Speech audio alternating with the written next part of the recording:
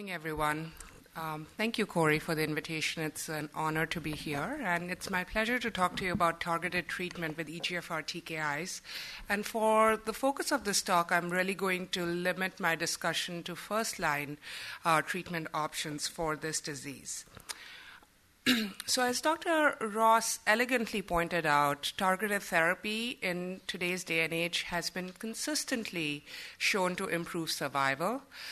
We have been able to dissect different subtypes of non-small cell lung cancer, and we are beginning to really appreciate the biology that drives survival, that drives prognosis, and we can actually predict how these patients will do. We know that targeted therapy consistently improves survival. And now we have several drugs. These are drugs that have either appeared promising in clinical trials or that are currently available, FDA approved for the treatment of these subsets. So you'll see we have 5 drugs available for EGFR-mutant lung cancer, and you'll see a smaller subset like RET now has new active and promising agents that we can offer to our patients. So EGFR mutation testing, as Dr. Ross pointed out, is currently standard in the upfront setting. It's a routine practice to do this every time we get a diagnosis of non-squamous non-small cell lung cancer. And we now have 5 FDA-approved oral TKIs, with dacomitinib joining the group recently. And there have been several randomized studies that have established oral targeted therapies as superior therapy compared with chemotherapy. This is just a broad list of all the studies that have been done spanning the last decade, which have really cemented the role of oral TKIs. But is there a perfect targeted therapy? And what do we want? And when I say we, what do patients want? What do physicians want? What do caregivers want? We want survival, we want reduced CNS metastases, and we want tolerability. I'm sorry that's not projecting well. Maybe not necessarily in that order, but we also want to use our best drugs first. So with that, and also we have to remember that many patients may never make it to second-line therapy. So with those caveats, I wanted to give you a brief outline of my talk. I'm going to discuss FLORA, which looks at osimertinib versus gefitinib, and then I'm going to dive into other data for first-line treatment options. So osimertinib is a third-generation oral TKI, and it has been extensively studied. These are results from the phase 1 AURA study that looked at treatment-naive patients with EGFR-mutant lung cancer, and in their dose expansion cohort, there was a 77% overall response rate that was seen with both the 80 milligram and 160 milligram daily dose of osimertinib, and there was actually no evidence of acquired EGFR T790M observed in the post-progression samples. Based on these really fascinating data in the phase 1 pre-treatment or treatment-naive setting, FLORA trial was launched, which is basically a first-line trial of osimertinib versus erlotinib or gefitinib. Patients were treatment-naive with exon 19 deletion or L858R, and were randomized to osimertinib or standard of care based on physician or provider preference.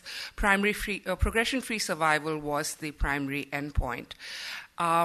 The population was very well balanced in terms of sex, race, CNS metastases at baseline, as well as the proportion of exon 19 versus exon 21 deletion. As you can see, the waterfall plots look very impressive. I will point out that the waterfall plots also look impressive for the standard of care arm with significant patients having responses, but the osimertinib waterfall plot looks perhaps slightly even more impressive. And these are the primary results. So on top is the progression-free survival. As you can see, the primary endpoint was met for this trial with a hazard ratio of 0.46. Again, this is interesting because this is not compared to chemotherapy. This is compared to erlotinib or gefitinib that most of us were using at the time these data came out.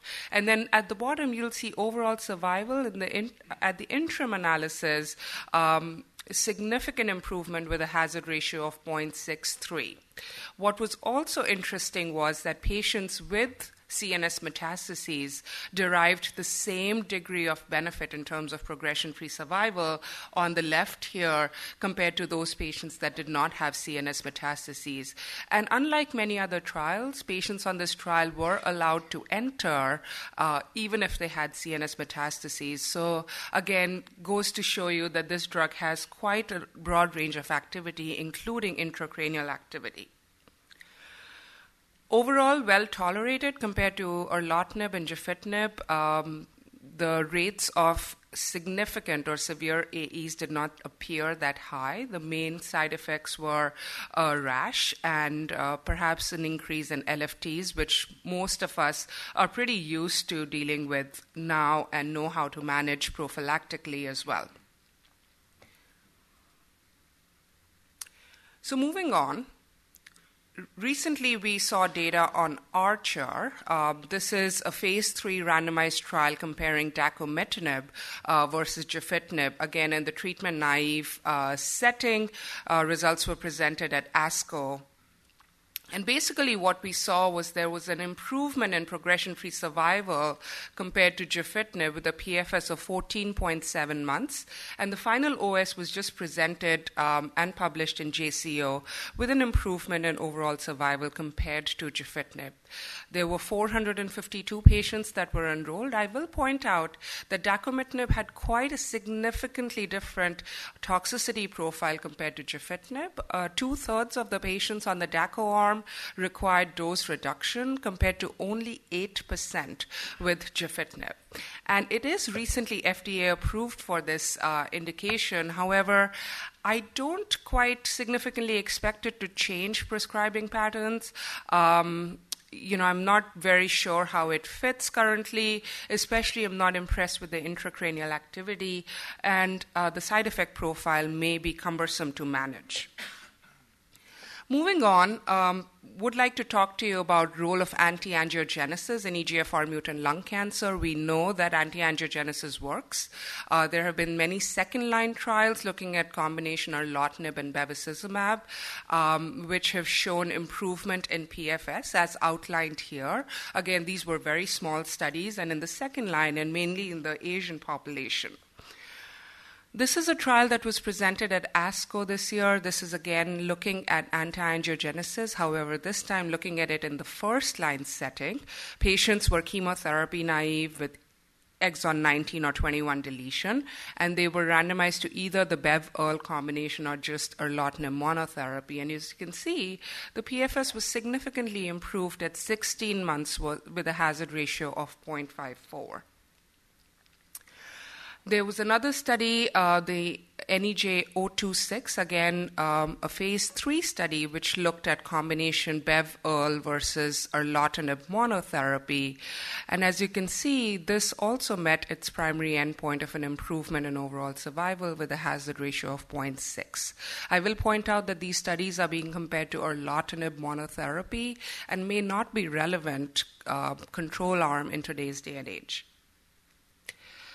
There's also this subset analysis from Empower 150, and as you'll see later on in today's talks, Empower 150 was a quadruplet combination clinical trial looking at the addition of atezolizumab with bevacizumab to a standard chemotherapy backbone, including carboplatin and paclitaxel. In subset analysis for patients that had EGFR or ALK mutations or translocations, the overall survival seemed to be better with the addition of both atezolizumab and bevacizumab, or the quadruplet arm, with a hazard ratio of 0.54. I will point out that these are very small numbers, 41 patients, and the method of detection of EGFR was not really specified. And should these patients get a non-EGFR TKI regimen first is not very clear, and I'm not quite sure if this is enough for me to change practice just yet. But again, interesting data, and definitely have generated a lot of interest in our community. Based on these fascinating data with Bev and Earl, there's an ongoing trial looking at bevacizumab and osimertinib in EGFR-mutant non-small cell lung cancer. Preliminary data suggests significant overall response rate and reasonable toxicity profile. What was interesting out of this presentation was there was no CNS progression seen based on mandated interval MRI assessment. So stay tuned for this data. Moving on, looking at triplet therapy, this was a very interesting trial that was presented at ASCO this year, looking at sort of the kitchen sink approach of using everything up front that we have, thinking of, many of these patients never make it to second line, so can we give them everything that we have up front? This looked at patients that were previously untreated, locally advanced or metastatic with positive EGFR mutation, and they were randomized to gefitinib plus carboplatin plus pemetrexed or gefitinib alone, and they looked at two different progression-free survivals, and then the overall survival was evaluated. Patients could go on to the maintenance phase with gefitinib and pemetrexed or just a platinum-based regimen. Here are the graphs. So progression-free survival is up here, which is progression-free survival 1, which is basically the triplet. When did patients progress post-triplet? And as you can see, it was significantly better for patients that first started with gefitinib alone. And then when you look at progression-free survival 2, at the bottom, you'll see that the curves sort of look similar. However, the real improvement is that we think that some of the patients that may have never made it to second-line therapy were somehow salvaged by this approach. As you can see at progression time point 1, 88% were PS 0 or 1 compared with 69% at PD2. There was a different toxicity profile. There was higher rate of chemotherapy-related toxicities, but there was somewhat of a benefit in terms of improved outcomes. I will point out that the overall survival for this combination was 52.2 months compared to only 38 months. And we are a little spoiled that we say only 38.8 months with gefitinib. I mean, these are very good numbers, but the improvement with the combination seems extremely significant. So how should we sequence new EGFR therapies? This seems to be the obvious approach. We have osimertinib. We could use that up front for all patients, which would give us a PFS of about 18.9 months. We could come back in with chemotherapy, perhaps either with an anti-angiogenesis approach, or we could even graft on immune therapy. However, with the approval of dacomitinib, now we have another approach where we could come back in for our first-line patients and treat them with dacomitinib. We would expect a PFS of about 14.7 months. And then at progression, we still have the possibility of T790M emergent mutations, and then we could come in with osimertinib and expect another prolongation of progression-free survival and then have chemotherapy. And for the patients that don't have T790M, do chemotherapy then. Also, interestingly, this is our other approach that we could take, is offer everyone gefitinib carbopem in the first-line setting, get a PFS of about 21 months, which was the PFS1 noted on the trial, and then we still have the option of using a T790M directed approach versus using some other clinical trial or chemotherapy. So we do have several options, but I will mention and circle back to our initial question, is there a perfect targeted therapy? And we know that we want survival, we need reduction in CNS metastases, and we want tolerability. So I think at this point, it's safe to say that osimertinib meets OS, CNS activity, and superior tolerability. And looking at everything, this probably should be our preferred first-line approach. Spending just 2 minutes quickly on role of immunotherapy. This is a hot topic in first-line treatment of EGFR-mutant lung cancers. This was a clinical trial that was started. This was a phase 2 clinical trial of first-line pembrolizumab in EGFR-mutant non-small cell lung cancer. Patients had to have PD-L1 expression greater than 1% and an EGFR mutation, and then they went on to receive pembrolizumab. Again, treatment naive, getting pembrolizumab in the first-line setting. And you will see that the trial closed early after 11 patients, but this was the treatment demographic or tumor characteristic profile. There were 8 patients with high PD-L1 expression, and we see this commonly, that patients with EGFR mutation often have high PD-L1 expression. But what was striking was that there was absolutely no responses seen in patients with EGFR mutant lung cancer treated with single-agent immunotherapy. In fact, there was one patient that had a significant response rate who, on repeat testing, was found to have an EGFR wild-type subtype. I will also point out that there was one rate of fatal pneumonitis in this subgroup. So not only did we not help people, there was one person who actively died on the clinical trial. So maybe not a good idea. I will also point out results from FLORA. This is the first-line trial that we had discussed. At World Lung, they reviewed data from PD-L1 testing from the samples that were available. So they had they had about 128 patients who were randomized to treatment for whom PD-L1 testing results were available. And these are the data. You will see that even patients who received osimertinib, about 28% of those patients from the screened population did have high PD-L1 expression, more than 80%. And they looked at all of these 3 different populations. So PD-L1 greater than 1%, PD-L1 negative in the middle with less than 1%, and then the unknown. And you can see across the board, irrespective of the level of PD-L1 expression, osimertinib seemed to benefit compared to standard of care, even though the PD-L1 level was greater than 50%.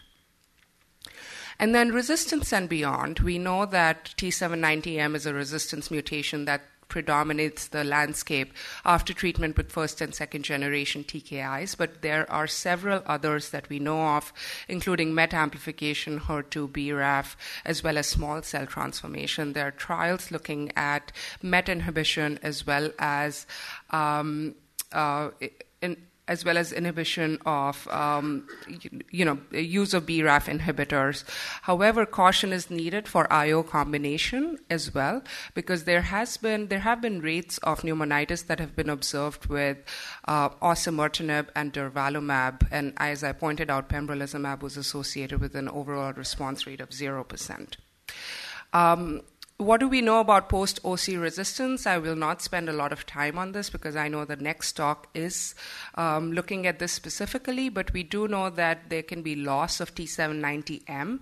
And as there's loss of T790M, there may actually be worse survival for patients that lose T790M when treated with osimertinib in the post-T790M emergent setting.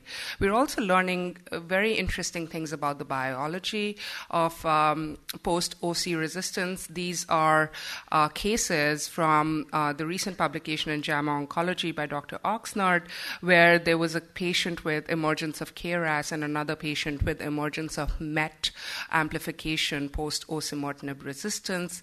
And then these are case reports from the Memorial Group with Dr. Yu, where ALK has been noted to be an emergent resistance mutation. Patients have been found to have ALK positivity, and then they have been treated with osimertinib and crizotinib, and osimertinib with alectinib combination safely with significant radiographic and clinical improvement. So again, truly personalized treatment for these patients. RET translocations may also emerge post-OC resistance, and this is a case that was presented in Cancer Discovery where this patient was treated with BLU-667, which is a novel RET inhibitor. So in conclusion, osimertinib at this current time remains our standard approach for first-line therapy. Dacomitinib appears promising, however, but may not be relevant in today's day and age, given the toxicity as well as the availability of osimertinib. We have to remember that significant percentage of our patients never make it to second-line therapy, so we really should offer the safest, most effective approaches first. Emerging data suggests that combination with chemotherapy may prolong PFS and overall survival. There's no clear benefit of using anti-angiogenesis upfront just yet. And I will point out that while there's a lot of interest in liquid biopsies, we must re-biopsy and get tissue at the time of progression as well, because the phenomenon of small cell transformation is real. And then role of IO is not clear at this time. In fact, immunotherapy, monotherapy may lead to worse outcomes, so avoid using it despite the high prevalence of PD-L1 in this population. And with that, I will thank you for your attention.